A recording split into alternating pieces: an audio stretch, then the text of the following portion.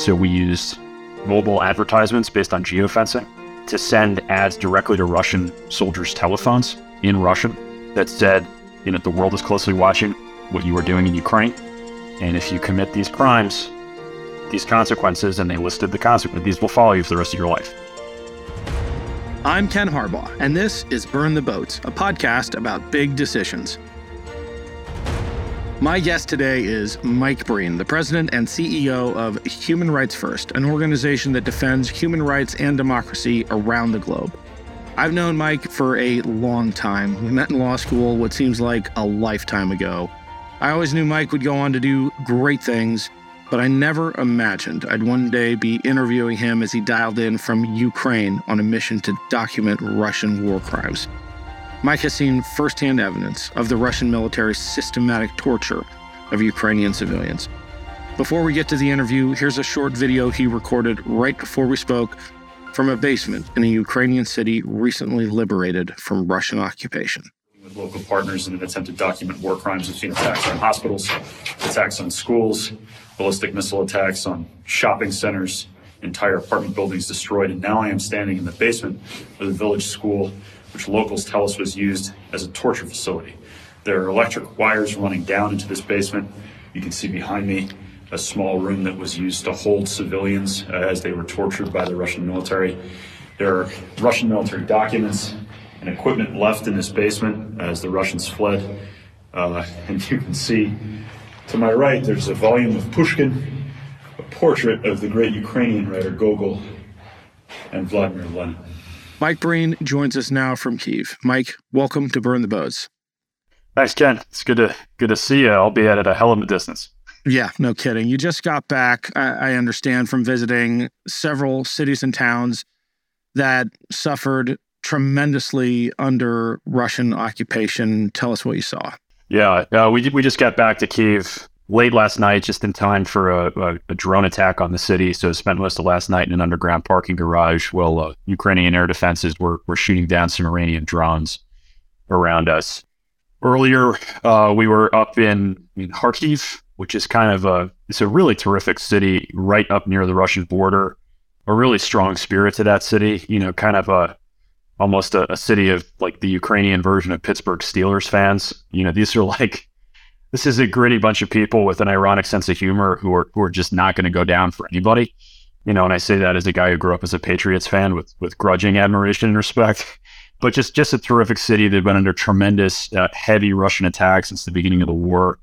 We got to be there on the first Saturday night when the lights of the city came back up and people got to go out. It's blackout conditions the night before, blackout conditions the night after. I mean, you need a flashlight to get around downtown, but for one night only, people were back in the streets. But yeah, a huge amount of destruction just in that city. Civilian buildings hit. The north end of the city, entire apartment complexes with just, the front of these buildings just ripped off by rockets and artillery fire, airstrikes.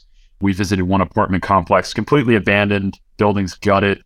One lone Ukrainian woman with a broom just like trying to sweep up human-sized rubble. But that really, I think, gives you a sense of the spirit.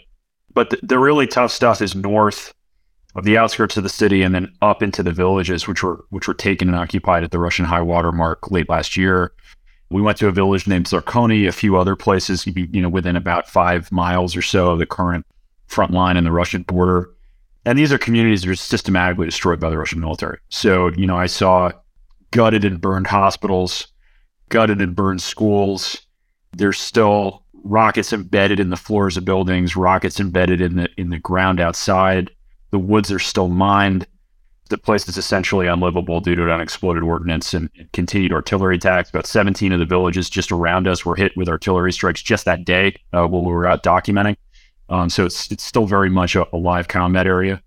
And then, really, I think, disturbingly common occurrence, some locals, there were a few people left, and they took us to the remains of the village school, like a grammar school, and led us down into the basement. And there's a cluster of electrical wires running down into the basement, and by all accounts and all appearances, essentially a torture facility for civilians. A tiny little room in the back where people were held on these bed frames, and all the leftover Russian military equipment and documents, and pretty clear that they'd been using at least electrocution and other means of torture. Probably looked like maybe some waterboarding was going on there too. of just civilians, just locals. So it really is. I mean, there's no discernible military intent or advantage to be gained behind what we see. It's just, an attempt to terrorize and subjugate the civilian population through sheer brutality. A couple nights we were in Kharkiv. They're using S-300 surface-to-air missiles as like these incredibly inaccurate ballistic missiles, just like lobbing them at the city, and the circular error probable on those things is like measured in kilometers. I mean, it's ridiculous as a military weapon.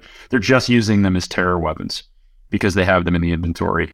So really, it has just, I think, as far as I can tell, from start to finish, just been a complete war on the Ukrainian people at a level that it's really, really hard to get your head around. Yeah, you talked about the destruction of these towns and villages, the hospitals and schools that are flattened, the forests that are littered with mines, but it's really about the destruction of the Ukrainian people. I mean, it's one thing to lose your hospital and school, but the systematic torture is directed, it's strategic. How do you separate those two when you walked into a bombed out village, but understand that the real attack is on the spirit of the Ukrainian people, and that's what those torture chambers are for? Yeah, that's really well said, Ken. And we're at Human Rights First. We have been supporting local Ukrainian human rights organizations since 2014 and before. So we've been working here for some time, including in places like Kharkiv. There's a tremendous effort that's gone on. Every human rights organization, every advocacy organization in Ukrainian civil society is now a war crimes investigation. It's been an all-hands-on-deck effort to try to document these war crimes. The volume of that effort is just staggering. I mean, you sit and talk to the people who are trying to pull this together, both, Ukrainian prosecutors and NGOs, and they're sorting through, every village, every situation. I mean, it's endless. We will be dealing with the consequences of this from an accountability perspective for decades, and I think it's really important that the international community continue to stay focused on that. Earlier in this past couple of weeks, we've been working with a local human rights organization for some years now. It's kind of the Ukrainian equivalent of PFLAG, the parents of younger Ukrainians who kind of come out as LGBTQ. And it just happens that the one of the founders of that organization is a really nice woman in her 50s who lived in Bucha, which is now a name that kind of sends and fills up the spine. It's often described in the media as a village. It's not a village. It's a suburban city within about 20, 30 minutes of the Kyiv city center. I mean, think Bethesda or Chevy Chase, a pretty affluent community. She took us to the church where the local priest remained, and because the locals were not allowed to bury their dead in normal funerals, the church became a mass grave site for these, just essentially random civilians that were systematically tortured and murdered by the Russian military. This is all over the country, and it really is, I think, a volume of human rights abuse and war crimes that, we could talk about Syria, we could talk about Yemen, we could talk about other conflicts, but this is really an attempt again to just use war crimes as a weapon against an entire nation. You bring an exceedingly rare perspective to this work as the president of a human rights organization who's also a former soldier and experienced combat. The question I want to ask is around how you talk about justice in an active combat zone. I have some experience with this, having been in Afghanistan as a civilian researching some of these crimes. And there's a real tension between the warfighters, and in the case of Ukraine, those defending their country, and the documentarians, the ones who are thinking 10 years down the road to war crimes trials. How does your perspective as a former soldier apply in this context? Good question, Ken. I mean, I used to say I was an Army officer. I served in Iraq with an infantry unit, in Afghanistan and the Peshawar and Korangal valleys with an airborne unit as a platoon leader. And so, that experience, of course, colors my entire life. It colors the work I do now. In a lot of ways, the work I do now is an extension of that experience. I think one of the most powerful things that experience taught me is that the moral high ground is just as essential as the physical high ground. And while the tension that you describe is very real, and these discussions are not always easy, I think Ukrainian civil society and government, from top to bottom, in my experience here so far, they understand in their bone marrow how important that moral high ground is. This is partially about a war about whether Ukraine will survive as a nation, and if there's any doubt that they will. This is also about a war about whether Ukraine is allowed to join the international community or is kept away from that by a Russian dictator.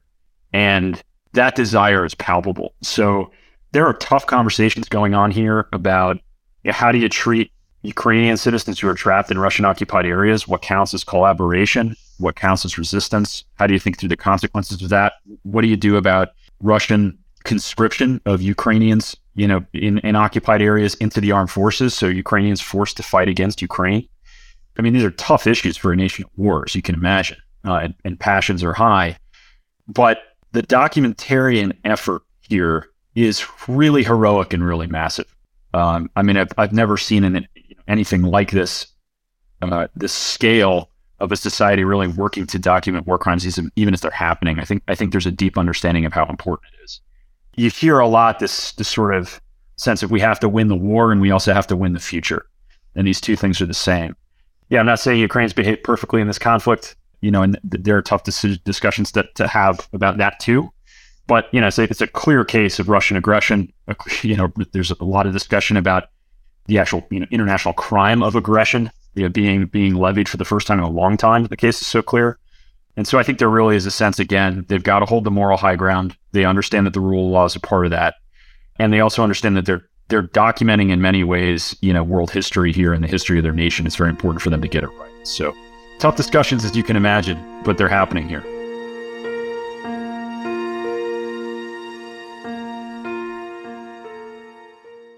I've always found composting to be too inconvenient and too messy to stick with. But then I got a Lomi. Lomi allows me to turn all of my food scraps into dirt with the push of a button. Lomi is a countertop electric composter that turns scraps to dirt in under 4 hours. There's no smell when it runs, and it's really quiet. And thanks to Lomi, I have way less garbage each week. And our family garden is now filled with dirt made from kitchen scraps. Since I got my Lomi, I throw out way less garbage. That means it's not going to landfills and producing methane. Instead, I turn that waste into nutrient-rich dirt that I can feed to my plants. It feels great knowing that I'm composting and creating something useful, soil, instead of adding to landfill waste. I have a basically limitless supply of dirt for my garden. The other week, we had in-laws over for my daughter's birthday party, and the food cleanup was a breeze. If you want to start making a positive environmental impact or just make cleanup after dinner that much easier, Lomi is the answer. Head to lomi.com/boats and use the promo code BOATS to get $50 off your Lomi.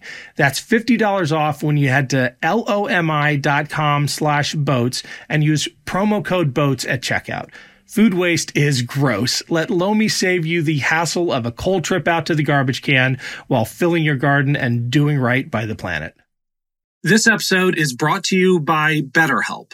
Getting to know yourself can be a lifelong process, especially because we're always growing and changing. The last few years, especially, have been a wild ride filled with my own personal self-realizations and growth. Therapy is all about deepening your self-awareness and understanding, because sometimes we don't know what we want or why we react the way we do until we talk through things. BetterHelp connects you with a licensed therapist who can take you on that journey of self-discovery from wherever you are. Because talking and working through things in our past allows us to deal with experiences that may be having a major impact on the way we go about our days. Therapy is an incredibly helpful tool for learning positive coping skills and how to set boundaries. Over time, we can learn to become the best versions of ourselves. And look, therapy is for everyone, not just people who have experienced major trauma, because what you're working through matters. Never discount that. If you're thinking of starting therapy, give BetterHelp a try. It's entirely online, designed to be convenient, flexible, and suited to your schedule. Just fill out a brief questionnaire to get matched with a licensed therapist and switch therapists anytime for no additional charge. Discover your potential with BetterHelp. Visit BetterHelp.com/boats today to get 10% off your first month. That's BetterHelp, HELP.com/boats. How much hope do you have that accountability will actually happen? And then how much faith do the Ukrainians have that their efforts will actually amount to something? I have to believe some of it is cathartic on their part, but at the end of the day, they have to believe that the trauma they're enduring, documenting these atrocities, exhuming these graves, and going through every forensic analysis of these torture chambers, that it's going to mean something. When you're talking about a power like Russia that can protect its criminals the way we know it can, what hope do you hold out that something like the indictment of Vladimir Putin at the International Court is actually meaningful? Yeah, I mean, I'm a realist about these things. I think you have to be. Is it meaningful? Absolutely. Is it a panacea? No, of course not. It's not going to be the satisfaction of immediate justice most of the time. Through sanctions, through travel restrictions, through things like the ICC investigation. In some cases, prosecutions in Ukrainian courts, in the case of people who are actually in Ukrainian custody have committed war crimes. I mean, some things can be done, and those things are meaningful, and they do matter. Some Ukrainians that we work with and talk to, I think, really believe this, and for some, it's a struggle for obvious reasons. But I also think when you're talking about justice, in this context especially, you've got to take the long view. Life is long. Political conditions change. I remember as a law student, doing some work on the extraordinary chambers in the courts of Cambodia, where decades after a genocide, the leaders of that genocide as very old men were finally in the dock, ending their lives on trial for horrific crimes against humanity. It took a while, but we got there. I don't know what Russia's going to look like in 20 years. I don't think anybody does. But the consequences of war crimes, once documented, follow you for the rest of your life, and they need to. And so I think, the 25-year-old Russian company commander who's thinking about what he's going to do tomorrow needs to know that for the rest of his life, if he crosses that line, his name is going to be on that list. And sooner or later, justice is going to come for him. Well, talk about that, because that's not just wish casting. I mean, sometimes it is when we're in the halls of Yale Law School and we talk about the deterrent effect of these things. But you were on the front lines. You were one of those soldiers. Talk about the deterrent effect of an international legal framework that eventually does exercise the long arm of the law and hold war criminals accountable. First of all, you have to know about it. You have to put this information in the decision cycle of somebody who's got a lot, as you know, and who may be, and in the case of the Russian army, is very likely receiving orders that completely contradict everything I've just said, right? So we've attempted to do that in our own way at Human Rights First. We, into last year, ran what I think was a pretty unprecedented direct messaging campaign. So we used mobile advertisements based on geofencing to send ads directly to Russian soldiers' telephones in Russian that said, the world is closely watching what you are doing in Ukraine. And if you commit these crimes, these consequences, and they listed the consequences, these will follow you for the rest of your life. And we know we got a lot of views on that. We hit over 1.1 million Russian cell phones.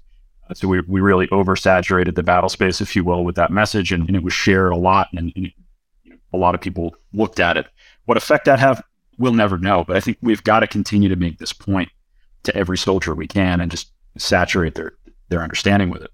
I don't know what the real deterrent effect of this is, but I do know that brick by brick, conflict by conflict, it does matter to build a world where that consequence happens. Accountability is key. And it's a long-term road, but I think this is the work of the entire global human rights community, because ultimately justice really, really does matter. I want to talk a little bit about that Russian soldier, and it's hard to reserve any sympathy at all, but what happens to an army that employs systematic torture, and what is the corrosive effect on the culture that creates that army? I mean, we have micro examples of this in the U.S. military, like Abu Ghraib, and just the devastating effect that has on the military that perpetrates that.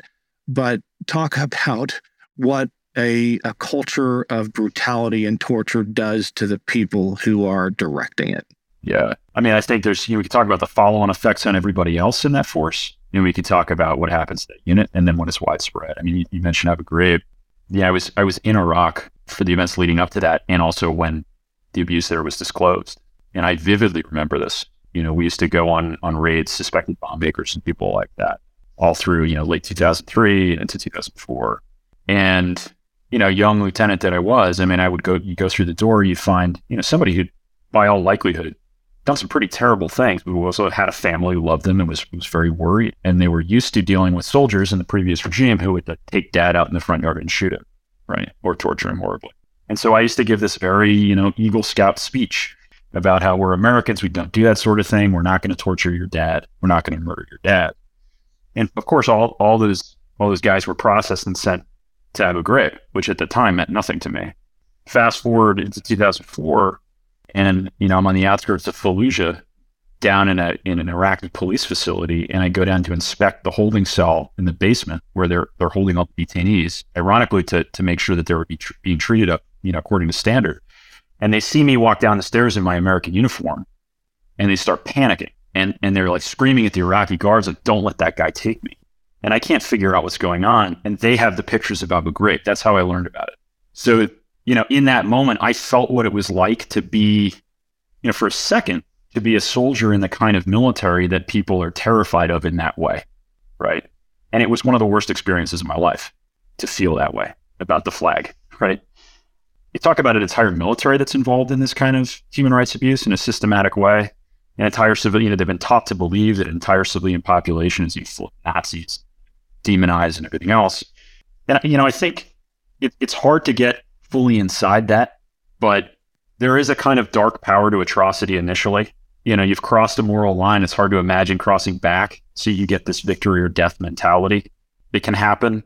And so it has can for a minute can have this dark cohesion to it, because no other group except the unit around you in the military you're part of will ever accept you in civil society again. You have that sense that you've crossed a moral line. You're in a different moral universe. How could you ever leave? But that doesn't last very long. It corrodes the soul. It corrodes the unit, and I think ultimately it just rots the entire organization from within. And you see this with the Russian military. I think we're looking at a military. You can look at Syria. You can look at now in Ukraine. This is an army that is good for essentially no military task except terrorizing civilians. They're terrible at combat. They're terrible at war. The only thing they're good at is essentially committing war crimes. I think there's a direct connection between how much of that they've done and the culture they've created for themselves.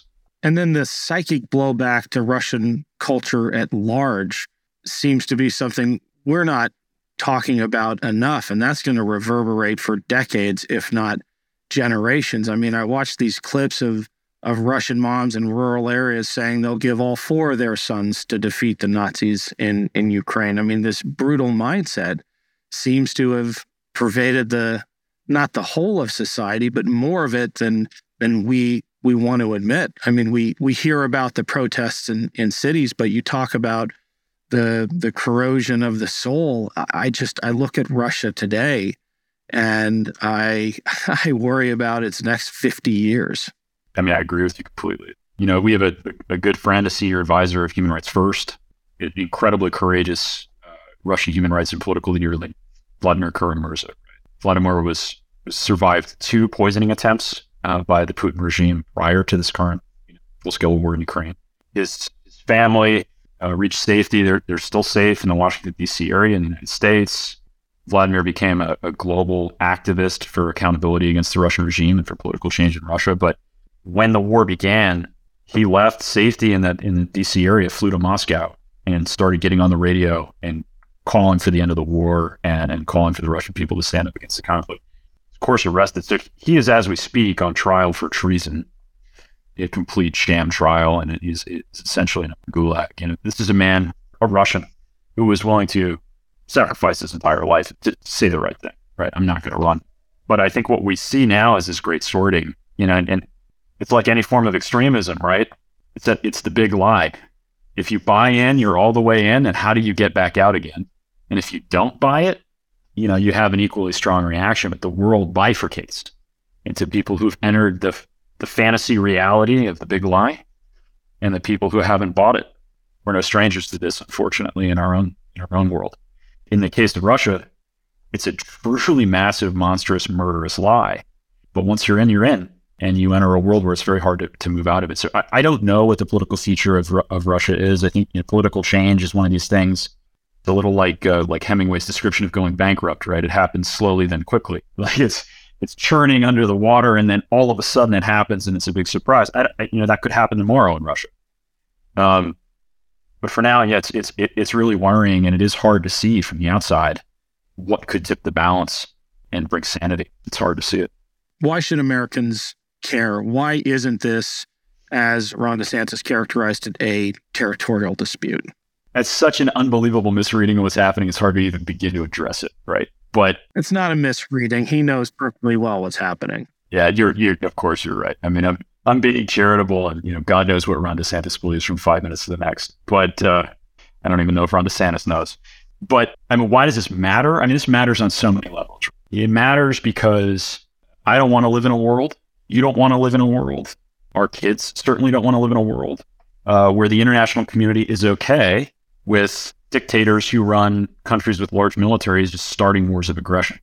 That's the first half of the 20th century. That's millions dead on the battlefield, right? We know exactly what that world looks like. We have nuclear weapons in the game now.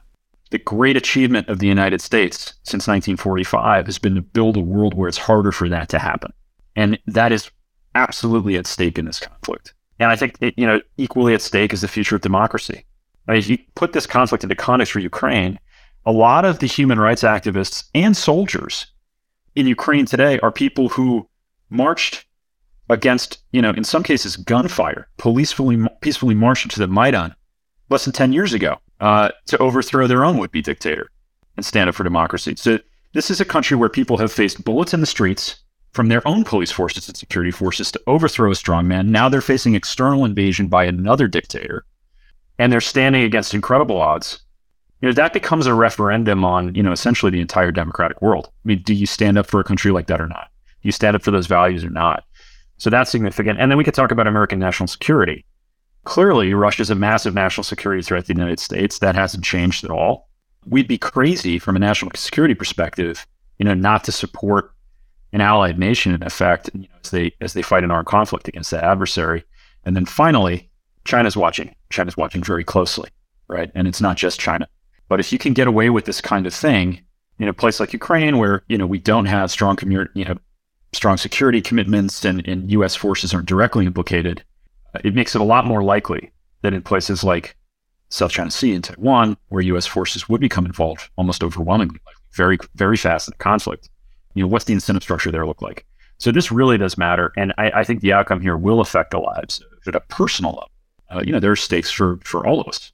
Do you ever step back and just marvel at the fact that the party of Reagan, that Republican Party that drew a hard line against Soviet expansionism, is now the party of appeasement? And in some cases, if you look at people like Marjorie Taylor Greene, borderline collaboration. I mean, it's insane to think about that shift.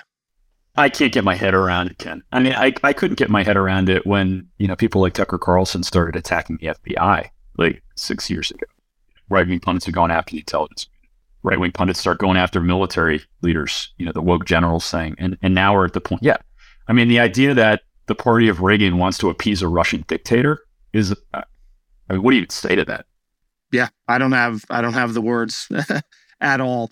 What do Ukraine's neighbors say? Because if there's anything that can shake Americans from their complacency, it's the alarms raised by the next dominoes to fall. I'm not a proponent of the domino theory, bad analogy, but yeah.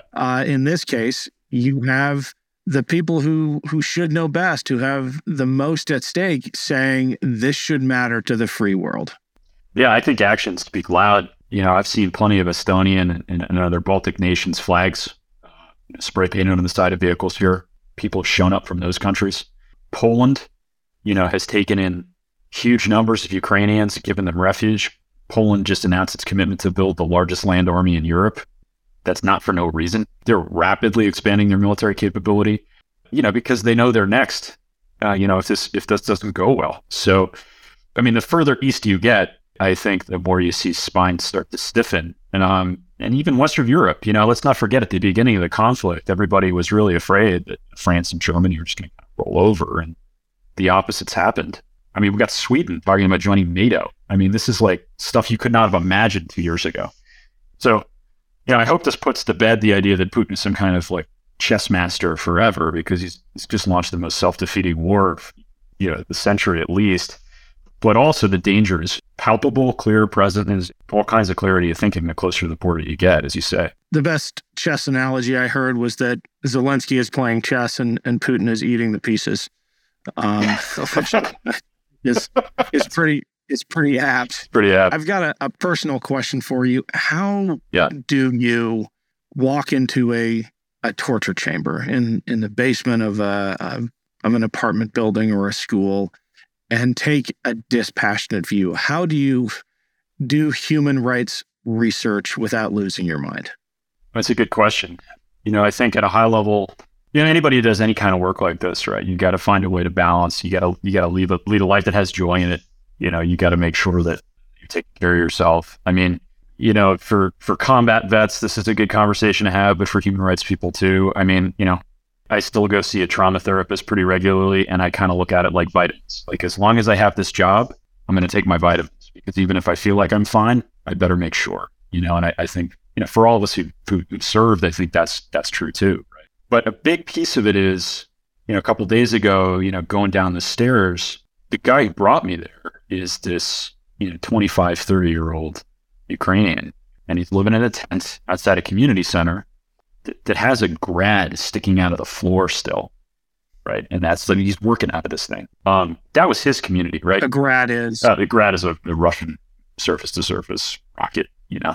So it's this big tube sticking out. I mean, point being, his house is destroyed. His community is broken. He's not running. He's there trying to serve his community. He's there trying to rebuild. He's there trying to provide aid. And he knew everybody that got dragged down there. So if he can walk down those stairs, who am I not to, right? And then you do your job. You do your job, just like you do your job as a combat leader. And sometimes you compartmentalize, and sometimes you have to deal with the consequences of having compartmentalized a little bit later, and that's just kind of the business we're in, right? Yeah. What can people do to help Human Rights First? Well, thank you. We're trying our best to support Ukrainian organizations who are working on the ground. So our function here is to let them take the lead in that capacity. They know what's going on here. It's a Herculean effort. We can always use donations and support. That's huge. So humanrightsfirst.org. Financial support's extremely welcome. Support to Ukrainian organizations is welcome. We're happy to help direct that support if people want to get in touch with us and talk about that. But we also pass the support given to us on to those organizations as well. If you're a lawyer and you want to get involved in the effort, we have a ton of pro bono partners. If you're a veteran, join Veterans for American Ideals. I mean, this is a 10,000 strong, growing organization of veterans who want to stand up for human rights. If you're a technologist, get in touch with us. We have an innovation lab. We're building tech solutions for Ukrainian groups and others around the world. So we need your skills if you've got them. We certainly need the resources. And then in the public debate, don't be shy. Feel free to, talk about what you see and talk about what you hear. Great. Well, thanks, Mike. We'll make sure to put all of those links in the notes. Really appreciate you coming on. Stay safe. Thanks, Ken. I appreciate it. Always good to talk to you. Thanks again to Mike for joining me. To learn more about Human Rights First, visit humanrightsfirst.org. Thanks for listening to Burn the Boats. If you have any feedback, please email the team at kharbaugh@evergreenpodcasts.com. We're always looking to improve the show. For updates and more, follow us on Twitter at @team_Harbaugh. And if you enjoyed this episode, don't forget to rate and review. Burn the Boats is a production of Evergreen Podcasts. Our producer is Declan Roars, and Sean Rule-Hoffman is our audio engineer. Special thanks to Evergreen executive producers Joan Andrews, Michael DeAloia, and David Moss. I'm Ken Harbaugh, and this is Burn the Boats, a podcast about big decisions.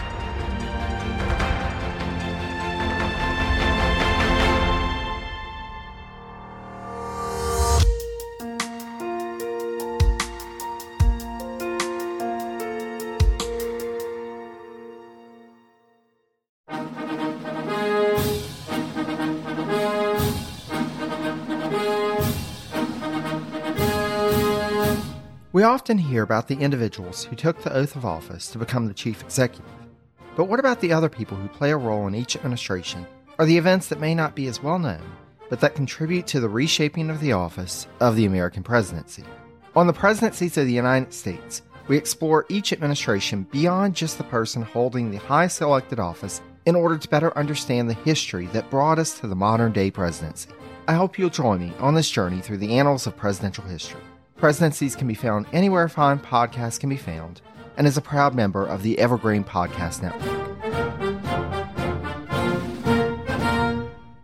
This podcast was produced with the support of the Ohio Motion Picture Tax Credit and in partnership with the Ohio Development Services Agency.